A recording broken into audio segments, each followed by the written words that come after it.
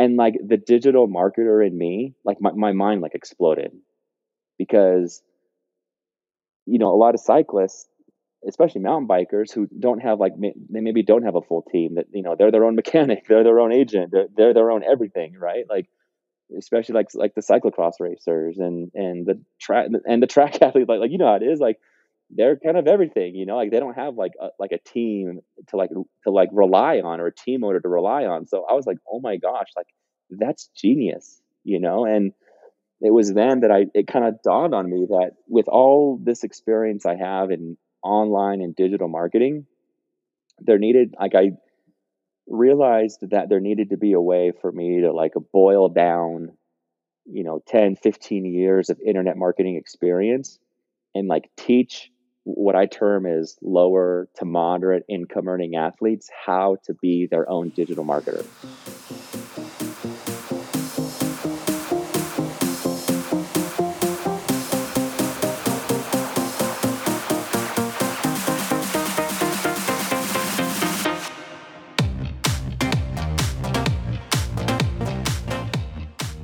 You're listening to the Maximum Enthusiasm Podcast, the exploration of life fully optimized with Megan Hotman.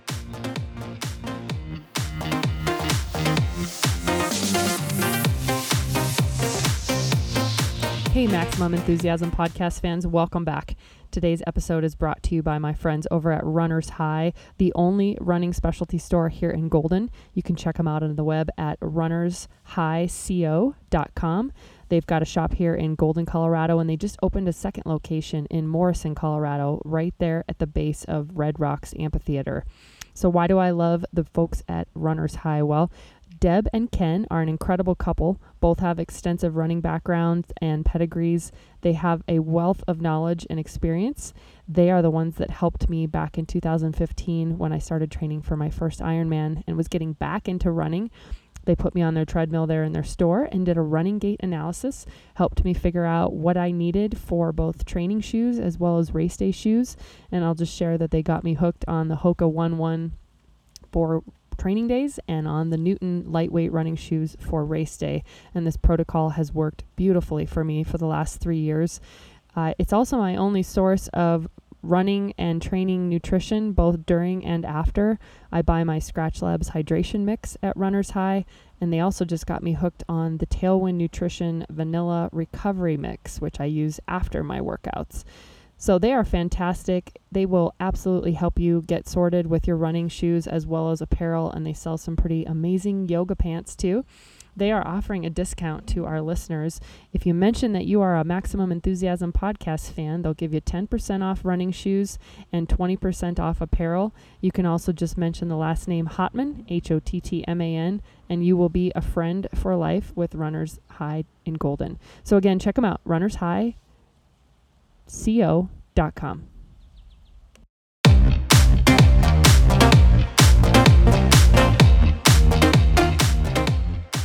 Hey, you guys, welcome back. We are still in the midst of COVID. As of today's recording, April 27th, places are starting to lift the stay at home to stay closer to home. And depending on the county that we're in, some of those stay at home orders and mandates have been extended through May 7th or May 8th. But the obvious solution for so many people has been to get outside and recreate. It's been really, really cool to see so many people outside getting their exercise. I really hope that everyone stays in this state of mind and continues with their new exploration of the outdoors even long after these restrictions have been lifted. And just want to say how truly wonderful I think that aspect of all of this has been. I did a bike ride yesterday, and I've just never seen so many people on the bike trails, and it's really wonderful. So that's the state of mind that I'm in today. And along those lines, today's guest is in the field of cycling and athletics. Today's guest's name is Steve Bitter, and I've never actually met Steve in person, but we've definitely exchanged some communication by social media over the years. And I knew of him when he was working at the USOTC. He talks about his time working with Olympians, and he now runs a consulting business where he helps athletes really leverage their skills and their talent and their influence by being brand ambassadors and by obtaining and retaining sponsorship and hopefully paid sponsorships. And in this particular time, when almost every single sporting event has been canceled, even the Olympics have been postponed, it's a really timely topic for the athletes out there who are looking for ways to monetize their image or their platform. And he has some great suggestions about how to be a fantastic ambassador for the companies and the products that you represent as an athlete, regardless of the sport that you participate in. And along those lines, it's a super timely topic because I just had a situation last week where a member of the cycling team that I sponsor actually got his ambassador requirements and his image situation a bit sideways, and unfortunately led to him being removed from the team as he was actively promoting a competitor of our team apparel company. So I'm going to actually be doing another podcast here shortly where we talk about specific ways that you can really be an effective brand ambassador, influencer, sponsored athlete, call it whatever you want to call it.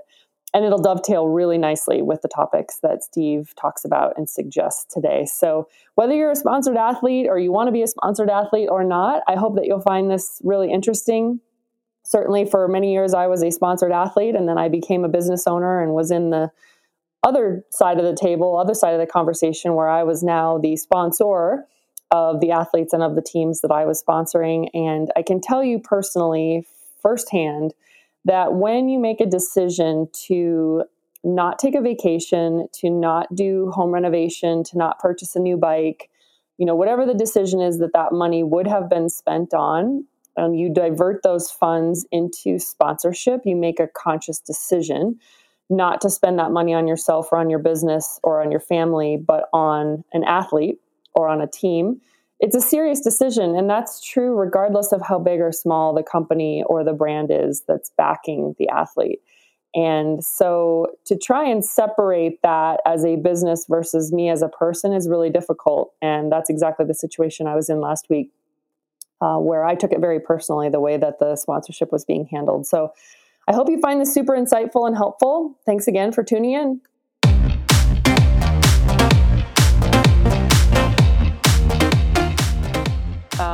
I'm super excited to have my guest, Steve Bitter, on the show today. Welcome to Maximum Enthusiasm, Steve. Thank you, Megan. Thank you for having me. I'm super excited to be here. Oh, it's my pleasure to host you. I have a bunch of stuff I want to ask you. We're just going to kind of wing it and see where this conversation goes, which is always my favorite way to do this. And I know you through online, Facebook, and cycling circles, and am excited to hear a lot more about what you do. But Steve, tell us a little bit about where we find you today. Where are you located? So right now I am located down here in Colorado Springs, Colorado. Been here for about almost 5 years now. Came here from Arizona. My wife and I, our family, we were living in Arizona before here, and was offered a job here at USA Cycling, which is the national governing body of pro cycling, and just have stayed here. So, that's kind of where I am right now. Right on. And I want to get into what you do now and what you did just before that. But can you give us a bit of the landscape of Steve Bitter? I know that obviously athleticism and athletics seem to be a very common theme throughout your professional life. Has it been that way since you were even a young boy? Yeah, I mean, like I've always loved sports. On a Saturday morning, I was probably watching Sports Center more than I was watching cartoons. So I've always just loved sports, and to be honest, as I was going through college and trying to decide on a major, I like my family's full of doctors. Like my dad is a doctor, my sister went through nursing, and my brother was an EMT. I mean, I did not get the medical gene, so I kind of resonated with marketing, communications, and PR. And to go back on the timeline here a little bit, I needed a college internship. And I had moved back into the LA area, which is where I'm from originally, and was like looking for an internship. And a friend of mine had a connection at the Home Depot Center, which is now, it was then the Home Depot Center, which is also where the indoor The velodrome velodrome is. Yeah, I've Yeah, spent a lot of yeah, time there. Yes. yeah. And which is funny because during my time at that internship, I never once stepped foot. That was the only building I never stepped foot in. Oh, how funny. Yeah. And so I got an internship with the LA Galaxy of Major League Soccer and spent the 2005 season with the Galaxy. And I just did media relations for the players, for the team staff. So if Fox Sports, ESPN, if they, LA Times, Orange County Register, if any of the players needed an interview, the media would have to go through us. And so we managed the player schedules and the player media access. And so I did that in 2005. And then I did the same thing for Real Salt Lake the following season in 06. And then halfway through that season, I was finishing school and school ended. I graduated and we didn't have any job offers, my wife and I. So we actually moved to Arizona, where I had no connections. I never lived there ever before. And if you remember, this is 06, 07, 08. This is like the real digital boom. I mean, not just like the recession, but also like the digital boom, right? Like, sure. like Facebook went like mainstream, like Twitter was invented, That's Instagram came by a couple years later. And I learned through non-sporting industry jobs, working at a pest control company, working in various agencies, I learned like digital marketing, like hard digital SEO, search engine optimization, paid search advertising. I learned like the full prism of online marketing, like what Google wants, right? Like my life was Google for like 10 years. And I got into riding down there and amateur racing and just some of like the local events down there. And still always loved sports and had always kind of kept my eye on sport jobs. And what's funny is, the dynamic of working in sports is if you're really serious about it, then you also have to be serious about being willing to move, right? That's true.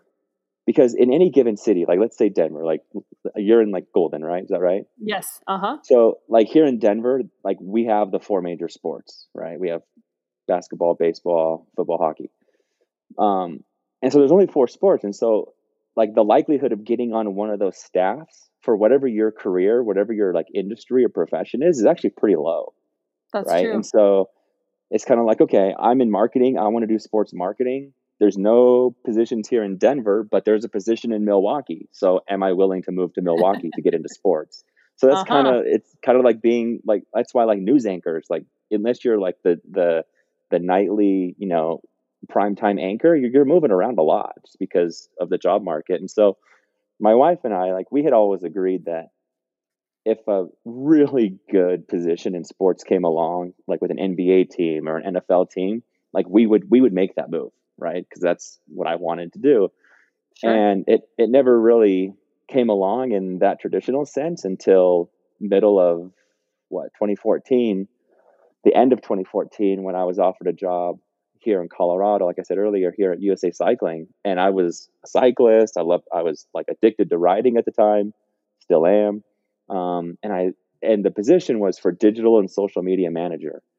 And I was like pumped, right? Because to go work for a company that just talks about bikes all day long, and then get paid to travel around the country and go to bike races and tweet about it and post it on Instagram, and they're going to pay me like real American dollars to do that. Like, oh man, like, are you kidding me? And so I came here, we picked up and left Arizona, moved here, and I was there all of 2015. And for the bike, the cyclists out listening out there, that, if you remember, that was the year that World Championships were in Richmond, Virginia. And, that was an exciting time to be a part of that organization, and just a lot of stuff going on and a lot of changes within the organization and with membership and with their focus and what they wanted to achieve. And we went through a change of CEO at the time, and it was just super, super exciting. And then after that, I ended up spending some time doing my own online consulting, like my own digital consulting, for about a year and a half. And it was like a hodgepodge of clients and industries, nothing real like concrete. and then finally got a job at the USOC. Well, then it was the USOC, now it's the USOPC, but the U.S. Olympic and Paralympic Committee. And there I was hired to be on the alumni relations team, so managing alumni engagement, like digital engagement for 6,000 members of Team USA, both Olympians and Paralympians. So helped create Team USA's first ever online social network, which is, think of it like a completely privatized Facebook platform just for Olympians, so they can go on and connect with each other and things like that. And then whatever else, we supported reunions, anniversaries, different organizational events. Obviously when the Olympics come around, it's an exciting time to be there. It's super busy. So sure. I was there during the 2018 Pyeongchang Games in Korea. I didn't go, but just being a part of the organization and that's as close as you can get.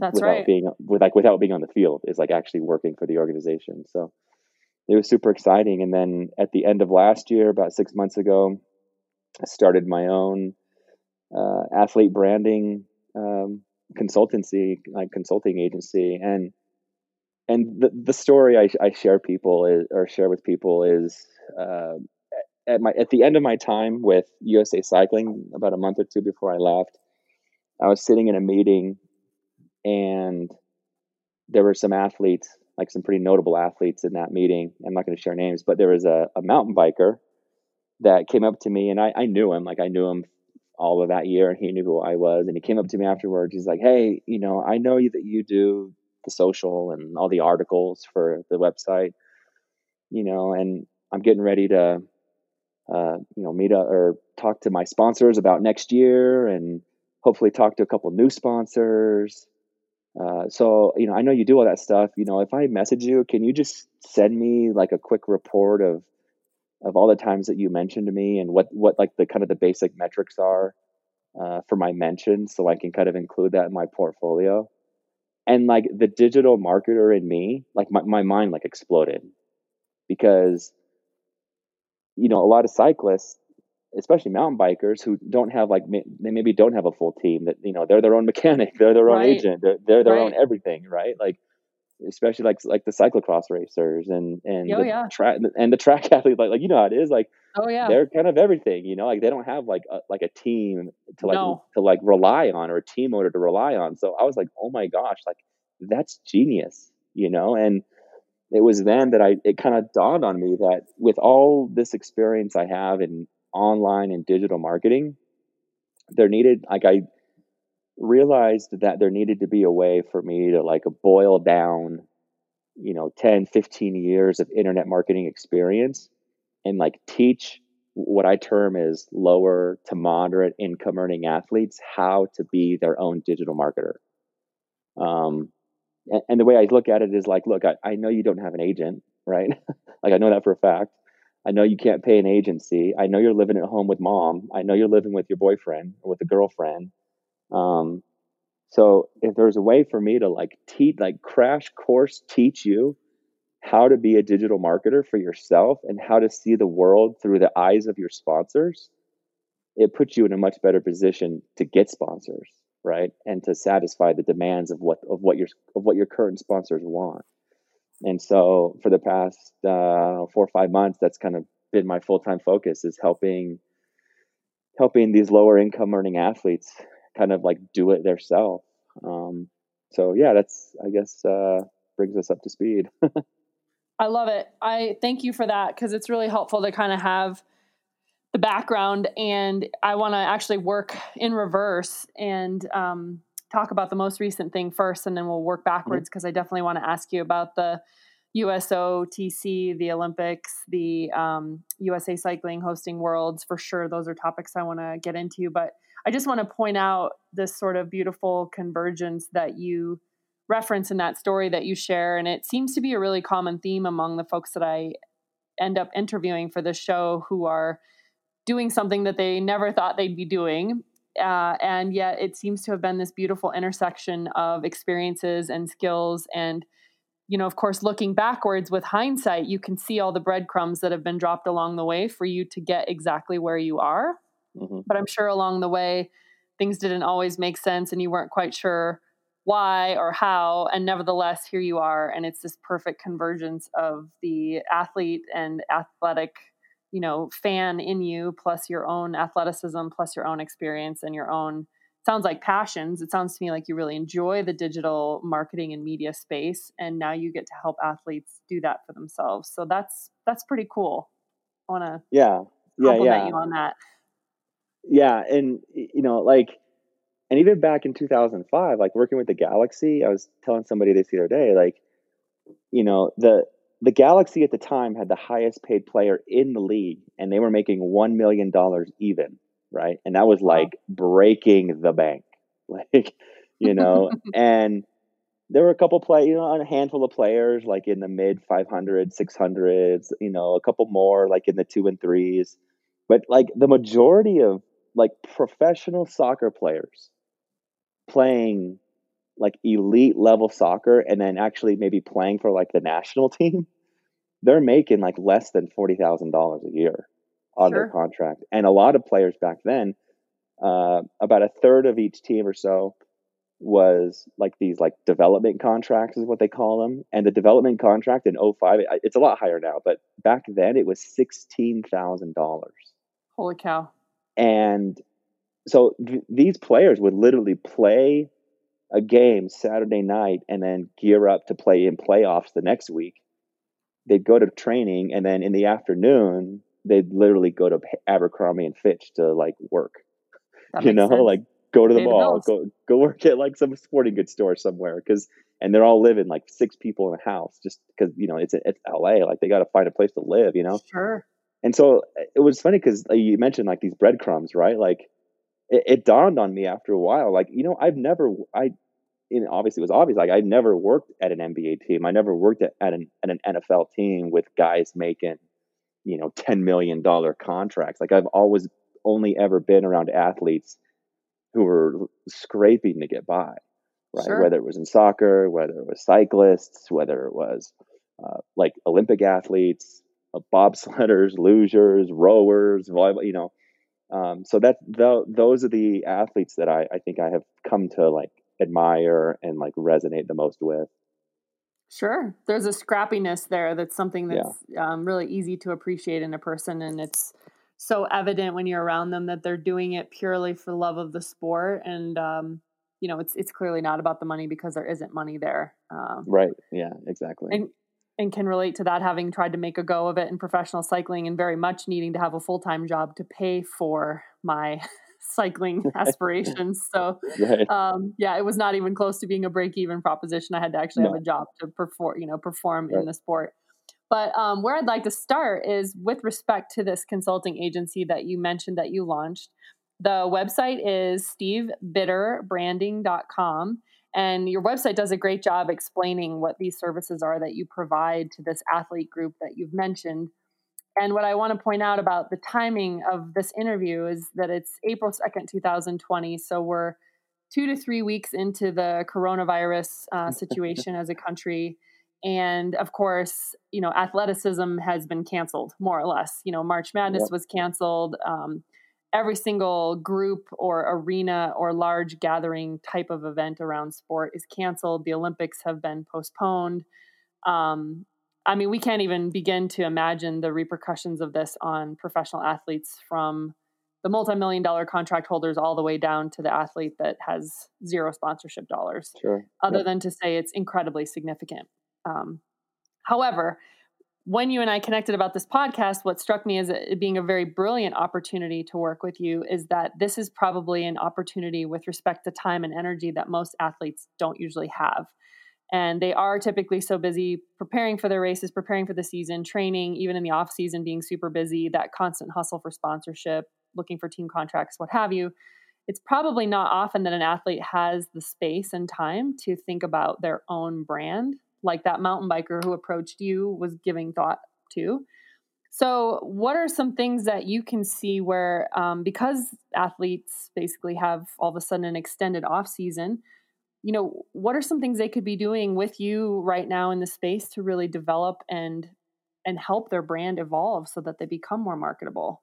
Yeah. So like you said, I mean, we all, especially athletes, like we all have this like enormous amount of time, and we're all cooped up, and I know athletes are too, and I know a lot of them are. And it's funny, I was joking with somebody the other day, like you go on Instagram right now, and like when I go on Instagram right now, there's like 10 Instagram live videos going at one time, just because people are Yes. like, hey, you want to Yes. hop on a video? Like, let's do it.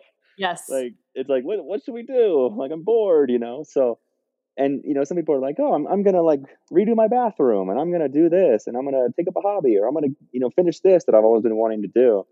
But I say, and some are still able to train. Some are training on their own. Some have coordinated training with their teams and in certain ways.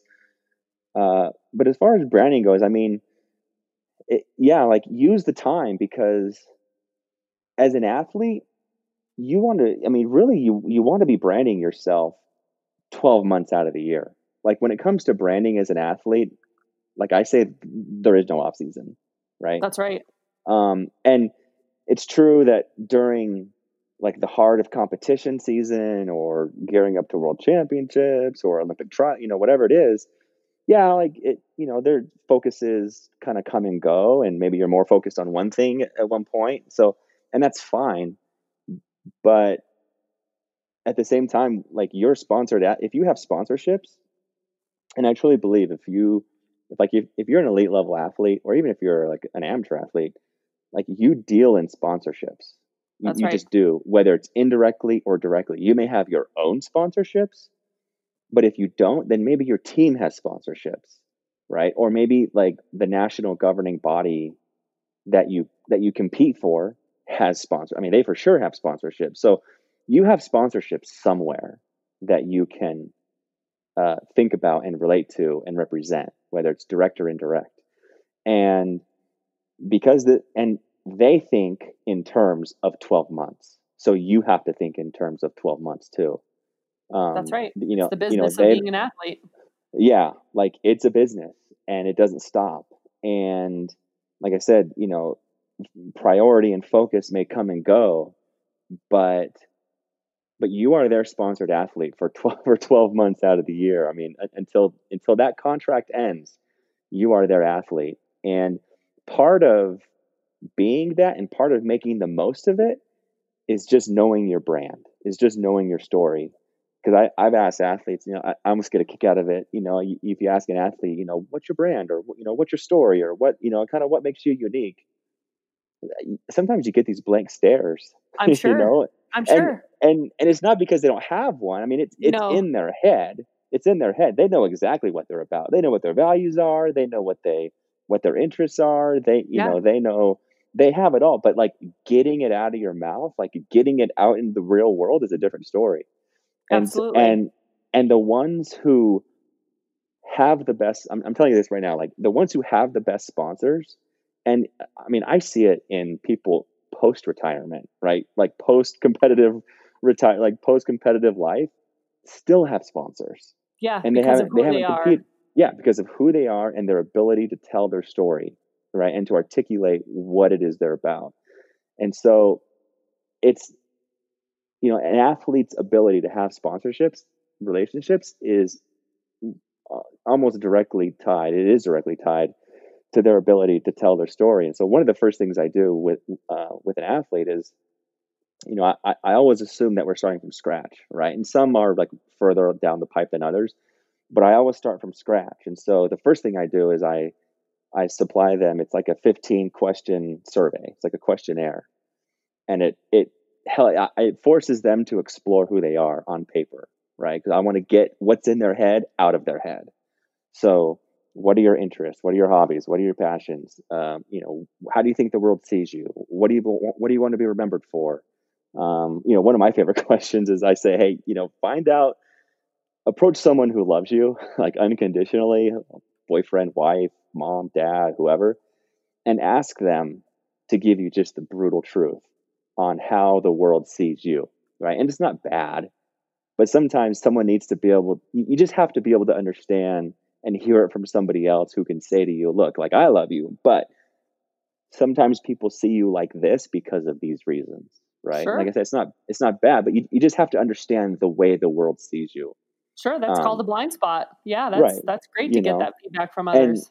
then fill in those gaps. Like, are you okay with that? Do you want to lean into that a little more? Or do you want to change it?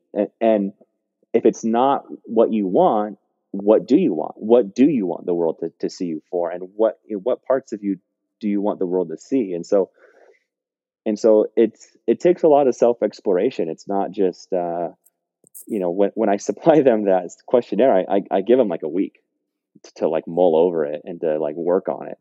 Sure. But part of, and especially now since we're all down and trying to kind of stay busy, it's something that any athlete can do that is an investment back into themselves, right? For the sake of their sponsors, for the sake of future sponsors, right? You may be young in your career and you may want to be doing what you're doing for the next 8 to 10 years. And so the faster you're able to articulate yourself and identify and define and share your brand, then the faster, like it's a major step forward. It's a step closer to finding like legitimate sponsors. And I can speak to this from personal experience, and I'm loving where this conversation is going, and I've got some light bulbs popping over here, so forgive me for a moment. But Have at it. It occurs to me as you're talking, I had the benefit of being first the athlete who was constantly seeking and begging for sponsorship, thinking that what they wanted to see of me was being up on the podium in first place, and thinking that what they wanted from me was a list of my results. And then retiring from cycling in a high level and becoming a business owner who then sponsored an elite women's team and then became the primary team sponsor for years thereafter, realizing that what I really wanted of my athletes was to demonstrate composure and proper grammar and gratitude and professionalism and following the laws when they're wearing my logos and being out in the community, just being an ambassador of, cycling in general and of my brand in particular. And since that revelation, going back to the people that I used to race for and represent and saying to them, basically, I'm so sorry. like, I'm so sorry that I was the athlete who was, always trying to negotiate a better deal or telling you how great I thought I was because of my results. And these people showed me an immense amount of grace. And yes, I was young and perhaps immature, but at the same time, they've been really great to me and have said, basically, yeah, that's exactly right. We didn't frankly care about your results. We cared about who you were on and off the bike. We cared that you were out representing us in the world in a really nice way. And I'm curious, has that been your kind of takeaway from the sponsorship, board game in general, is that results matter and performance matters, but it's actually so much more than that. Yeah, totally. And in fact, one of the things that I try to just drill, and I mean drill deep into the minds of any of the athletes that I try to help is, and you kind of touched on it a little bit, like your sponsor cares if you're a good person, right? Like they don't want you to be a goofball, but you screw up. Like they care, like there's some intrinsic, value on who you are. But your brands and your sponsors, like they're businesses. And so there's some like laws of business that just don't change. And in the world of marketing, I say the laws of marketing haven't changed since the day marketing was invented, over 100 years ago, or I don't even know how, maybe further than that. I don't even know. But I always say, aside from like those things, I try to say like, look, your sponsors primarily, like not like exclusively, but primarily care about two things the most, right? The first thing that they care about is eyeballs, right? They want to be in front of the most number of people possible, and preferably the most number of new people possible, right? Like, and it doesn't matter who you are. It doesn't matter if you make water bottles. It doesn't matter if you're an insurance person. It doesn't matter if you're a bike lawyer. It doesn't matter if you're That's right. If you make chairs, like rocking chairs, like it doesn't matter. You need to be in front of the most number of people possible. The other thing that they care about is ROI, is a return on their investment. They need to know that whatever it is they're spending their money on, they're getting their value out of it. Whether it's, how much does it cost to make a website? How much does it cost to, we spent this X number of dollars on that commercial. Was it worth it? Right? In the world of marketing and business, it's all just like a money math equation. Sure. And so I try to drill that into these athletes' heads, that like you have to understand that equation, and just focus on those two things, right? This is not an exercise in benevolence. There needs to No, be some business bottom line impact. right? And I've seen, like they're not sponsoring you, they're sponsoring you, because they think you're a good person, but like there's some business reasons behind it, and can you provide them eyeballs? Can you provide them an audience? That's what they want. They want new audiences and they want new communities to engage with, to talk about whatever it is they do or whatever it is they're selling. And then, there's the ROI, which it could be product, right? I mean, I know a lot of athletes, they just get paid in product. They get paid like 2 bags of coffee a month, or That's right. That's or right. or like $500 a year, or hey, here's a Normatec thing. Like, when you use it, can you share it? Can you take a picture of it and share it on social? Like, oh, sure. So like they're paying you in something, right? And if there's a relationship there, you need to provide value. And even to keep kind of going with this like business end of it, like breaking even is still bad business. That's right. Like, That's right. like breaking even, like if you're a business owner, you don't want to break even. You have to come out on top. And so if you simply do what they're asking, hey, can you post this on your social media for us this month? Oh, okay, I'll do that. Or, hey, can you can you share this picture for us? Simply doing what they ask, like think of that as breaking even, right? You're doing exactly what they want and you're getting exactly whatever it is they're giving you, right? That's breaking even. So I try to tell my athletes, you have to find ways to provide more value than for whatever it is they're giving you, right? You just have to take that upon yourself. Go the extra mile, take the extra step, go out of your way to provide more value.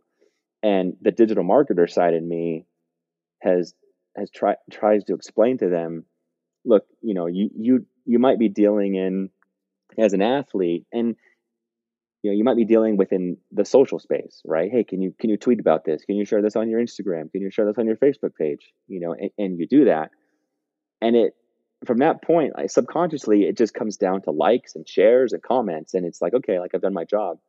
But if you really are serious about delivering value, then from a digital marketing perspective, you need to understand that there's like a dozen other metrics out there that you could help, right? You may take it upon yourself to try to drive visits to a website, Sure. like or a specific web page within their website. Maybe they have a YouTube channel full of videos, and you try to pump views. You might, for the sake of analytics, you might pick videos that are a little bit older, right? Like 5 or 6 months old, and that probably aren't getting very many views. You jot down the number of views that there are. You do whatever you can. Hey, check out this video. Hey, you should, take 4 minutes, check out this video that they put up. It's super cool. Whatever it is, however it is you pump it, right? And then you wait a few days, and maybe you got another 1,000 views to that video. But that's something you did. That's right. Or maybe it's downloads. Maybe that company or that brand has like a free guide or a free download or a free white paper or or whatever. Maybe it's just helping them get email capture, helping them up their subscription list a little bit. And so it's like quantifiable metric stuff that you can measure, that you can like literally put in your portfolio and say, I did that for you this year, or if it's with a different sponsor, hey, this is what I did this year alone for these guys. This is what I'm capable of, because if I'm giving you, let's say I'm a sponsor and I'm giving you product, right? However much, whatever value that is per month, right? And you take it upon yourself and you can show me that aside from just taking my product and throwing it up on social media, you used your 12,000 followers on this platform and your 10,000 followers on this other platform, and you actually drove visits to my website, like that, when contract and sponsorship talks open again, that's a whole different conversation. That is an entirely different conversation, because now it's like tangible metrics that you're able to speak to, that you can point to and say, like, I did that for you. Absolutely. And so as a business owner, I'd be like, you know what? if they're gonna get me 5,000 hits to my website every few months, like, that's significant. I'm a lot more willing to pay money, like actual dollars, for that. So that's right. So it, yeah, and again, what's interesting about what you're saying is nothing that you've just talked about had anything to do with the athlete's performance results. No, it all has to do with being an ambassador of the brand or the product. Yeah, I could rattle off without name. How many athletes do I know that have Olympic gold medals, right? Have world championship podium medals, Pan Am results, whatever it is. They're 5-time national champions in this event and 3-time national championships in that discipline and whatever. And they don't have sponsors, or they have very minimal sponsors, and I know a separate folder of athletes that some of them may have never even sniffed a podium, like never even sniffed like a world championships roster. But because of who they are. Right. And they have legit, and they have legit sponsors, like legitimate sponsorship deals in place, because they're able to articulate themselves. I believe all of that, and I see it play out, and I've seen it where the athletes who have a sense of entitlement because they stood on a podium blow it with sponsorship opportunities, and meanwhile the ones that just keep hustling and working hard to represent and market their brands, and as you said, articulate themselves and their positions well, end up coming out on top. And as you alluded to earlier, oftentimes when these athletes have retired, they still maintain these amazing sponsorship deals because the brands continue to back them as the human. Right. Yep. So I think that's a really powerful takeaway. I'm thrilled that there's someone like you that's providing this advice, because I see so many athletes in the cycling space specifically, frankly, kind of screw this up, and their sponsorship time span is very short-lived as a result, because I see them kind of missing the bigger picture, and they're just so focused on the performance and the results. And frankly, I think ego gets in the way a little bit, that they forget that they are being paid to represent these companies and these brands. And so let's talk a little bit about then the athletes who are transitioning out of sport, and maybe even because of right now with COVID and everything, maybe a few that were thinking they might try to get through one more season have decided that it's time to retire from their respective sport. What are some of the ways that either the sport itself or you as a professional are helping athletes move into that next chapter post competition? Some of it depends on what it is that they want to do. I mean, some of them have their eyes set, I'm going to go into real estate, right? Or I'm going to go back to law school, or I'm going to, renew my nursing license and go be a nurse. But I mean, in reality, it's all one continuous story, and people resonate with stories the most in marketing, That's right. especially this day and age. So, you may have decided, it's time for me to move on, focus on something else in my life or whatever it is. That's just a part of your story. And I actually like telling athletes this, whether you are still competing or whether you are recently retired or even long time retired. I mean, I know Olympians that are from 1976 and 1972, but when just by the fact that you can say, I'm an Olympian from that, right, from that era, or, I used to race professionally, or I used to swim professionally. It doesn't matter how long ago. Like when you share that, people perk up. It doesn't matter. Oh man. Like professional sports is always something that will catch people's interest. It doesn't matter where you are in your competitive life cycle.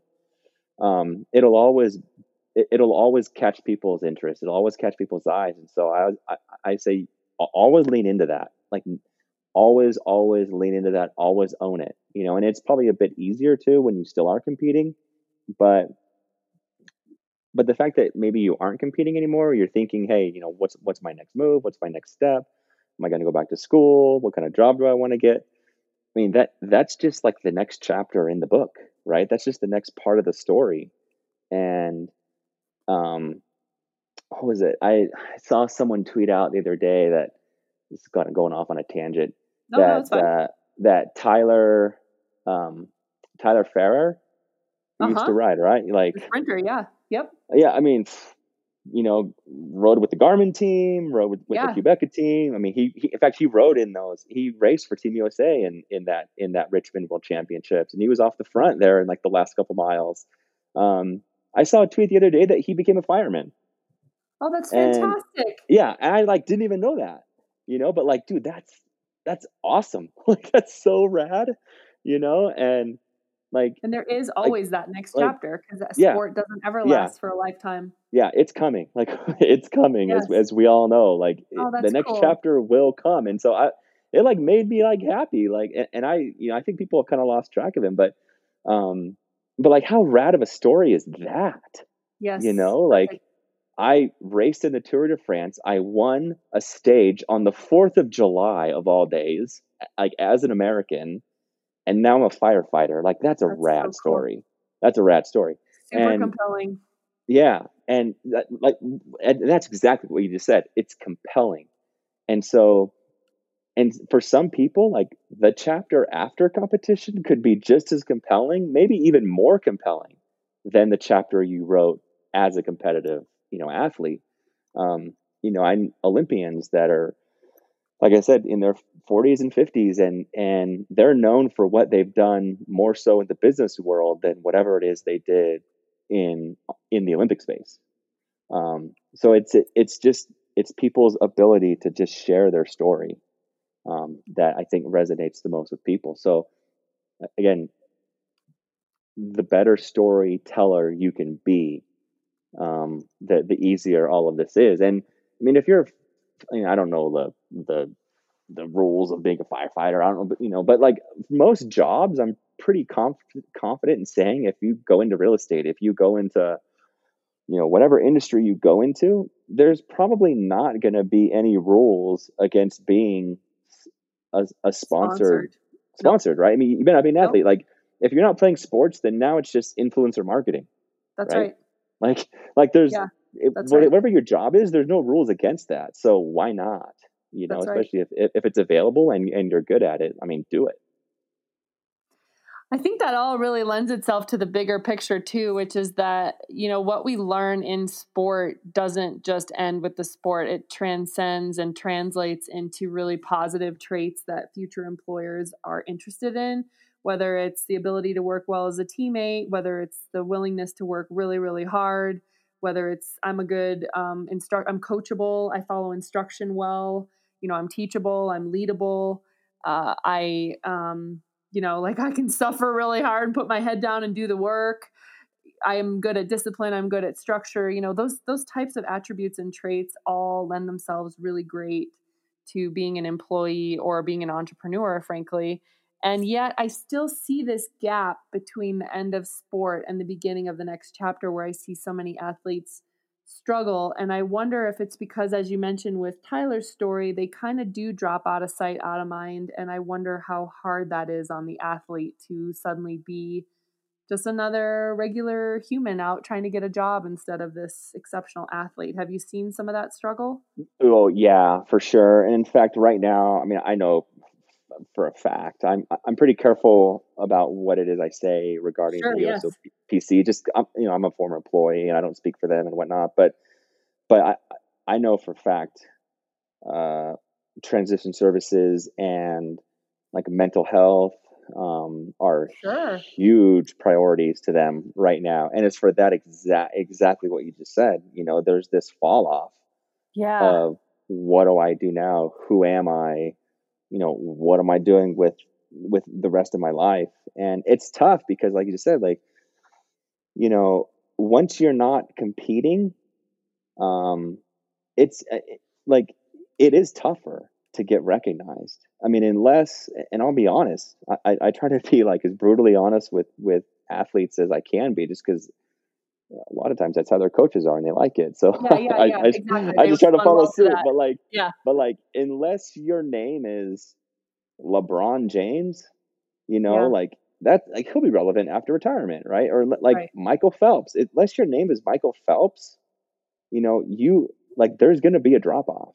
That's right. And even for Michael Phelps, there was a drop off, and he's Michael Sure. Phelps. Yeah, that's right. And That's right.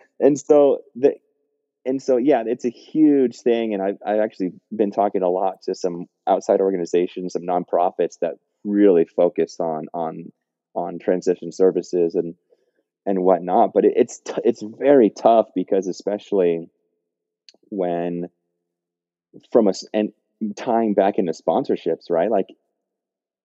Like for like in terms of the Olympic team, whether it's Nike, Toyota, Bridgestone, what happens is there's someone, and I used to sit, my desk was literally right next to his, right?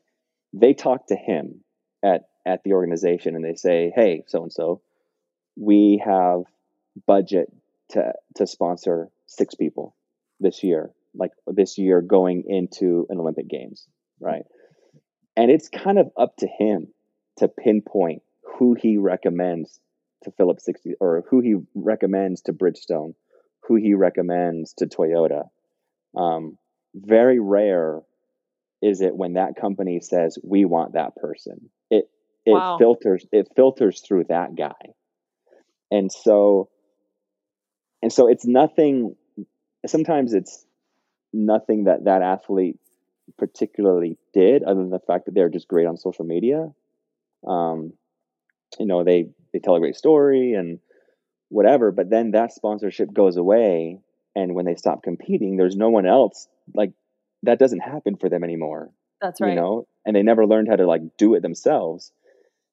And it's tough because and I saw it working with the alumni just this past Olympics, or in Pyeongchang in 2018, when there were events going on around the country, and our alumni would find out that this person, or this person was contracted to make an appearance.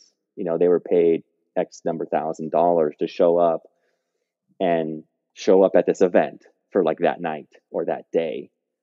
And they'd get a little miffed at like, well, like, why wasn't I considered? Like, I'm from that hometown. Like, you flew that person halfway across the country. Like, I'm from that city. Like, shouldn't it be me? And I'm like, look, like, I don't know how to tell you this. Yeah, it's not how it works. It's just not, and frankly, that's not how the real world works either. Right. And it's kind of like, it's a hard conversation to have, but it's the truth. Like, Yep. Look, like, you haven't competed for 12 years.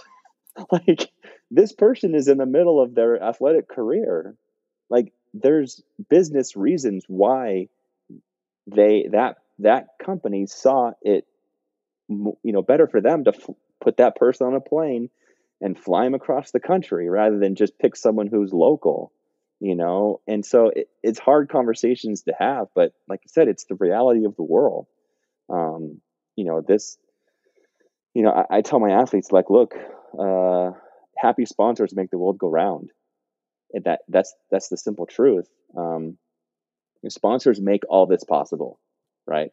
Like the real money is in broadcasting rights. That's where sport money comes. It's not in ticket sales. It's not sponsorship dollars. It's not even really in sponsorship dollars. It comes in broadcasting rights. That's where real sport money is. And they do that because they know that certain sporting events get a certain number of viewers. And so they're able to justify spending money for it. And so it goes back to those 2 points, like, what's their ROI? And how are they going to get their ROI? How are they going to get value for their money? And it might be going with this athlete instead of that athlete. And for sure, like, yeah, when you're out of competition, it gets really hard, and it even gets hard for some of the bigger names, like I mentioned. Right. So where I'd like to go from here is speaking in general terms. We don't want to identify anyone, but can you think of a case study, if you will, of an athlete who went from not really having a strong brand, not really having a clear understanding of what they could offer to the products and companies that they represented, to working with you, getting really clear on what they stand for, their mission, vision, values, and watching how that has then evolved into a really strong presence and also stronger sponsorship? Like, do you have someone in mind that has gone through that metamorphosis? To be totally honest, I don't think I have anything that mature. Gotcha. It's still I in the haven't works. been. Yeah, it's still very much in the works. I can see it. Like, if you were to ask me that question a year from now, you can see it coming. I could see it coming. Cool. But well, that's exciting. Yeah, but I guess to still kind of like get something out of that question, all it takes is an interest, and it takes some. It doesn't take like it taking over your life to do that. It does take some level of dedication, which should resonate well with most elite level athletes, because you understand what it takes to compete at a high level. So, my thing on social media and gaining an audience or increasing your following is consistency. That's all it is. And so when if you open up your own social account, I mean, if you're really serious about it, open up your own Instagram account, look at it, and it might surprise you how frequent or infrequent you're posting. Look over your last 5 or 6, 10 posts, and they might be like 10 days apart each. They might be 3 weeks apart. In this sponsorship world, that's not going to cut it. What is a more appealing and attractive? Is it daily? Is really that's where it's at? Yeah. I think this day and age, because there's such a barrage of information that we're encountered with on an hourly basis. Yeah. It just has to be really, really frequent. And it also depends on the platform, right? Because, if I post on Twitter, Twitter is like free for all. And I think people understand and give the liberty to let people just fire at will. Right. Yes. And people could tweet till their fingers fall off, and no one, and people are like, like they don't even think about it. They're just like, oh yeah, like that's what it's for. But don't you dare do that on Instagram. Oh, dude, if you did that on Instagram or Facebook, you'd be like, oh my gosh, shut up. Unfriend.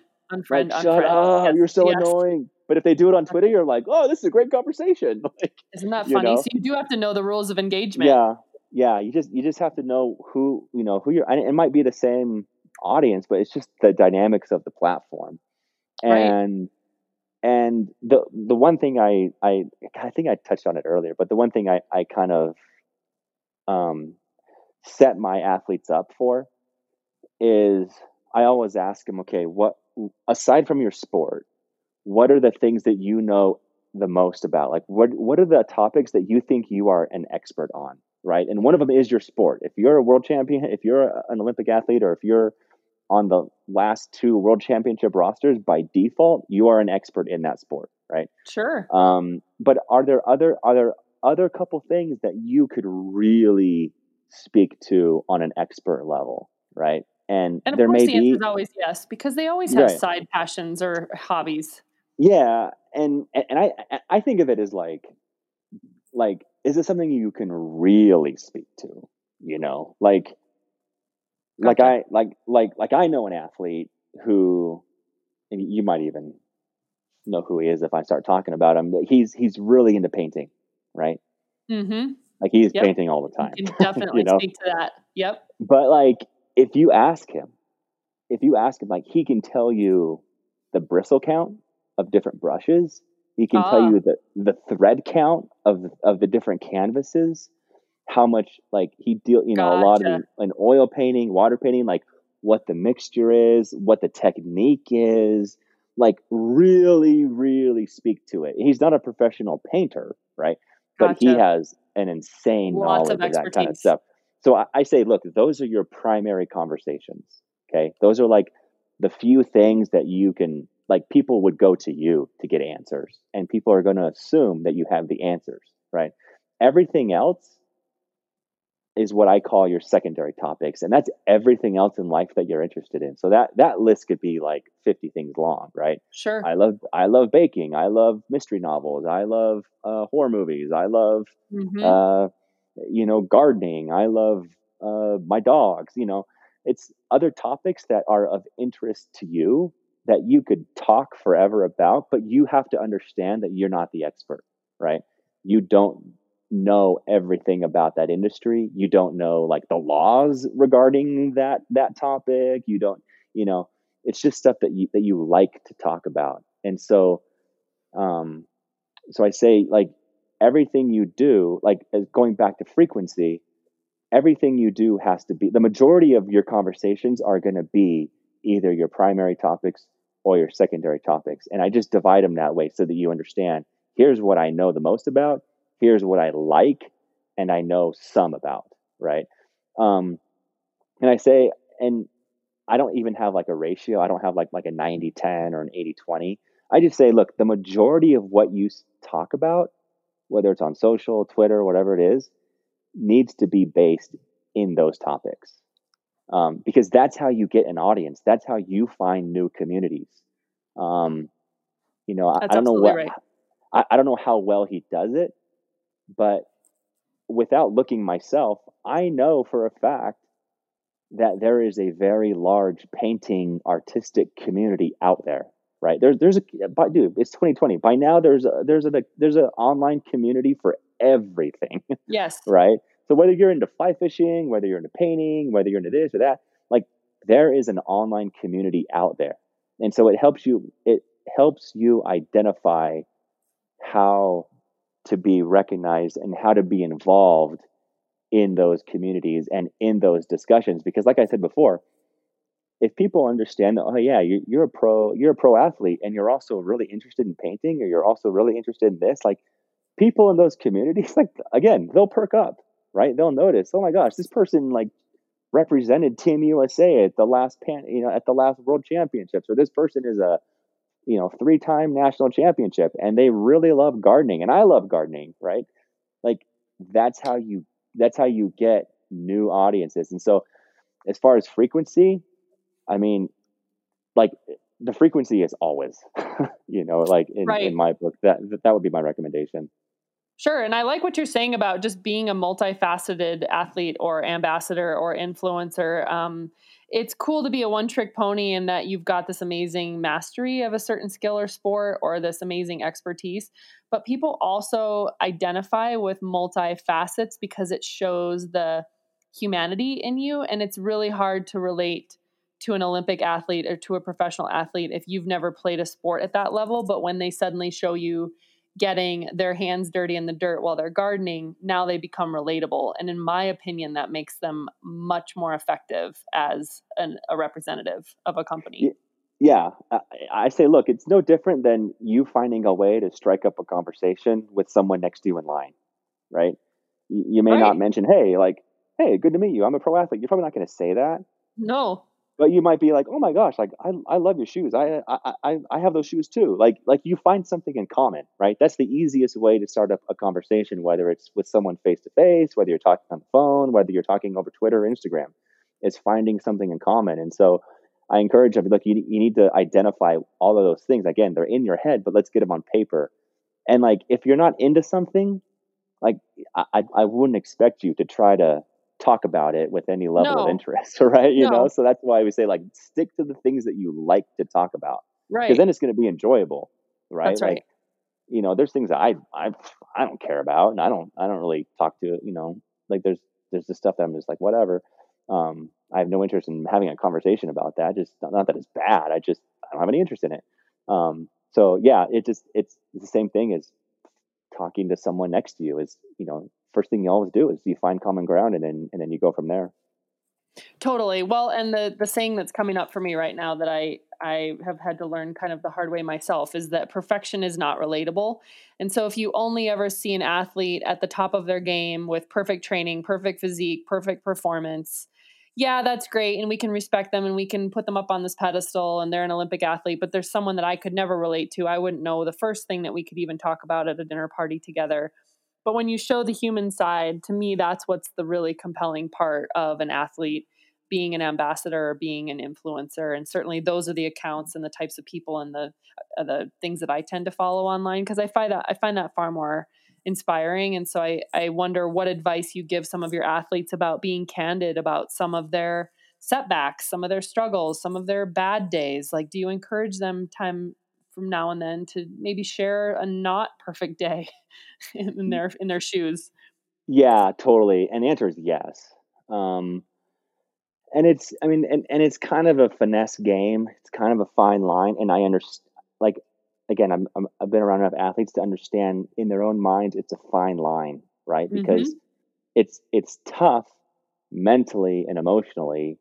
It can be tough, challenging to like go to training that day and do these intervals or do these, do this routine and get perfection out of it, or go to compete and know that a podium or not a podium is, could come down to 2/hundredths of a second. That's right.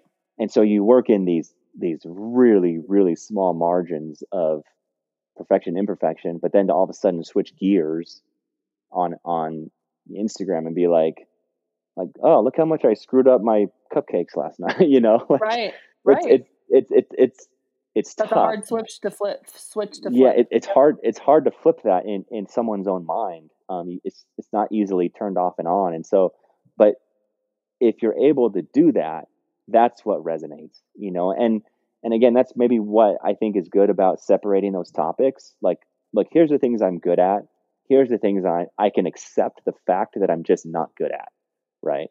And like, have some humor, like accept the fact that, yeah, you're not good at that. Like, if you were good at that, you would be a professional gardener, right?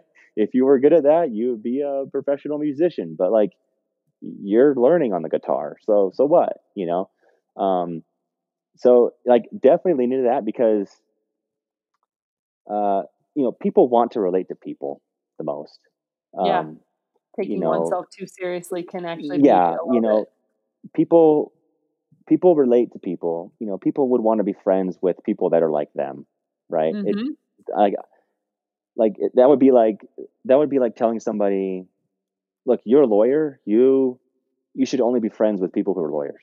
Yeah. No, thank you. You'd be like, what? Like, no, thank you. Dumb, and yeah, like I'm a geeky SEO guy and I have like 0 geeky SEO friends, Right. But it's the same thing.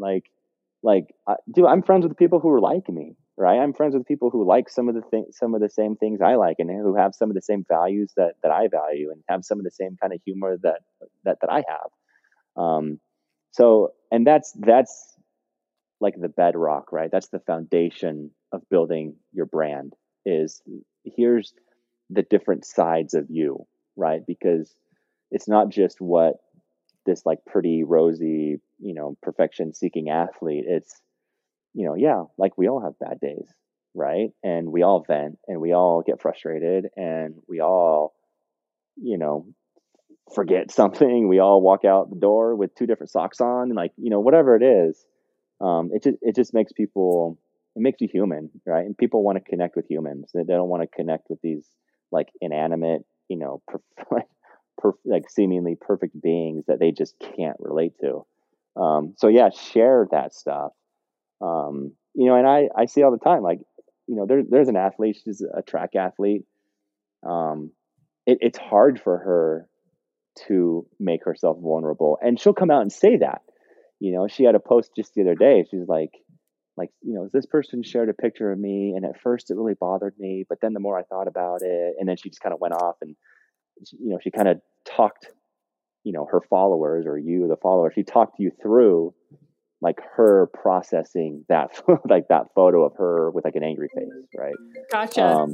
So yeah, share it, and just make it relatable, and that's something also sponsors look for, right? They want people to, they're doing business with people, like that. Yeah, they look at metrics and they look at their ROI and their spend, but they also understand that they're dealing with people. They're not dealing with like some inanimate sales of some product. You're a human being, and so you're just like the rest of us, and you have bad days, you have good days, you get sick just like the rest of us, and so yeah, the more you can share about yourself, the better, for sure. I love that advice. That's all really good stuff. And it's interesting as I'm listening to all this too, because I've always believed that sport is the microcosm of life. And so much of the lessons that you're teaching us in this context really apply great to everyone who's just doing life in general. We're all training for life is what I say. All right, Steve. Well, here's where I want to wrap up with you. So it's a tough day to be an athlete right now. We are in this quarantine, shelter at home state. As I mentioned earlier, a lot of sporting events and races and Olympics and everything have either been canceled or postponed. A lot of athletes had just started kind of coming off the off season and working their way into the season. And with respect to this pause that we're all in, this reset, what is something positive that you think may come of this situation for our athletes? What do you think will be good from this? I think about on like a societal level. I hope. I guess it's my hope. I hope athletes, and I want this to sound the right way. I don't want it to sound like I'm saying something else or I'm like passively aggressively saying something different. But I would hope that us in general as a society, whether you're an athlete or an office worker or a janitor or whoever you are, that it just makes us more grateful for things, right? And just more kind and just more understanding. Because whether you're an athlete or not, whether you like work in an office or you're a sales guy or whatever it is, I want to say like we've gotten to a point where like we just all have short fuses. That's true. And there's a lack of understanding. A lack of even desire to understand. Yes, and it's funny. Like what pops into my mind now is like when I used to do the social media for USA Cycling, or when you do social media as a job, right? Whether it's for Coke or whether it's for this brand or I don't know, whoever else. When you see all the trolls, I suppose. Oh man, it's tough. Oh, I can't imagine. And I mean, like you're a cyclist, like the gripes that people have with cycling and with this event, that event, and this, and it's like, and I used to joke with them, look, like, man, like when road season was here, like you guys were all happy, and now that cross season is here, everyone's like so angry, like, but like,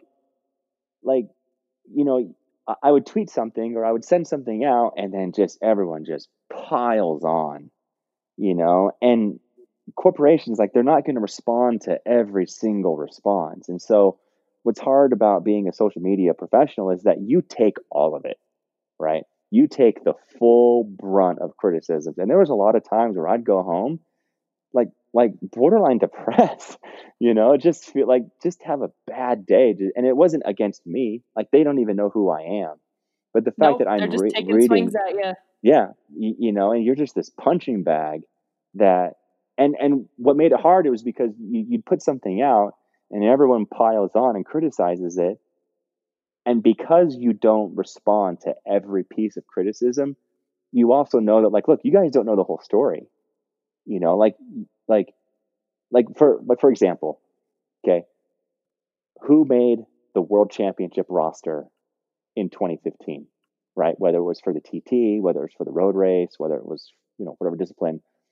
And it was like, oh, why didn't that person make it? Yep. Yeah, and it's like, oh my gosh, like people are just crazy. Okay, well, first of all, we asked that guy and he said no, right? like he actually told us, no, I don't want to race. Right. But we're not going to say that. Like, we're not going to like defend. We can't just go off defending everything. We can't say that. So it's like, okay, well, they don't understand that he said no. That's why he's not on this roster. And then all these other reasons, and so to kind of wrap this up, right? Like with all this whole virus stuff, it's just, I'm hoping it makes us more aware of other people's positions, right? And more considerate of other people. And if people act a certain way, like, you know what, that's fine. Like, don't let it bother you. Like, don't let it ruin your day, and maybe before like going off and criticizing someone, like maybe try to understand that there's not just two sides to every story, but there's like 5 sides to a story, and that's where I would get a lot with USA Cycling, was like the criticism would come and I'd be like, man, like there's a couple guys and gals out there that get it, and the rest of them just, they see it their way and they see it how they want to see it, and it's not the right way. So I'm hoping that just with, we're kind of being asked to like be considerate of each other, be respectful of each other. You don't want to pass something on that's going to hurt somebody else.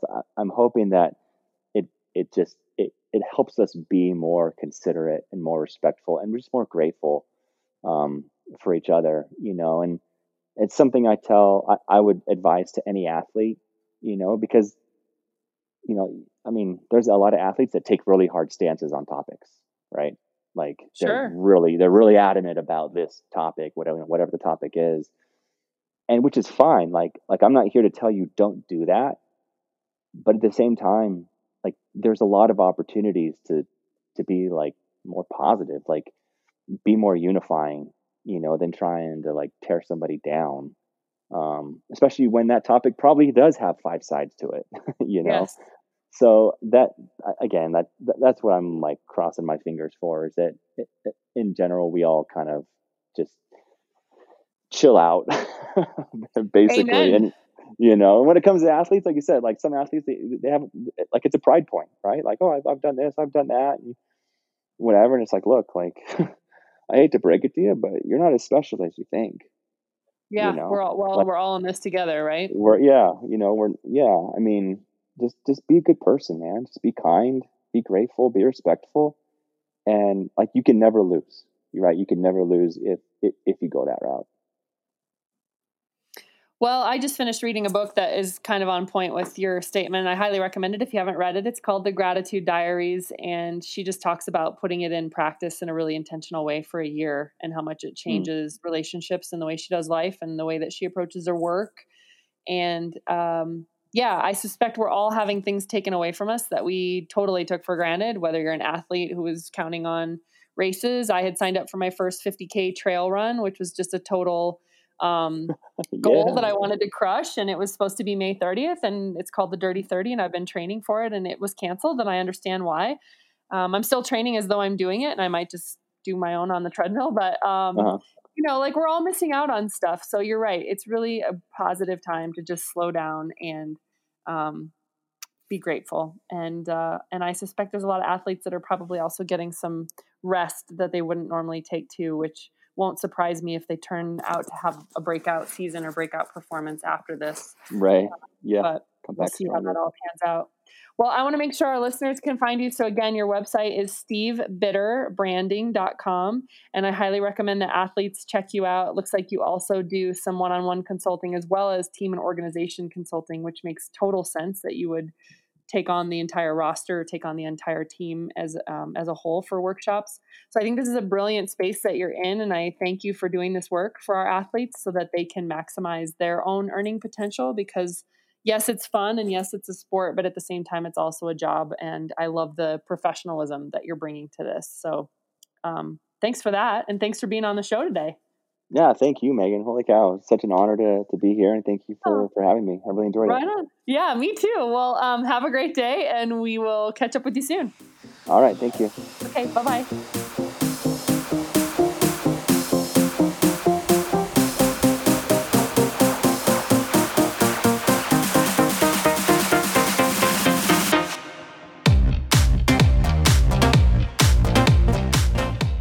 Thank you for listening to Maximum Enthusiasm with Megan Hopman. Subscribe, check out our blog, and learn more at MaximumEnthusiasm.com.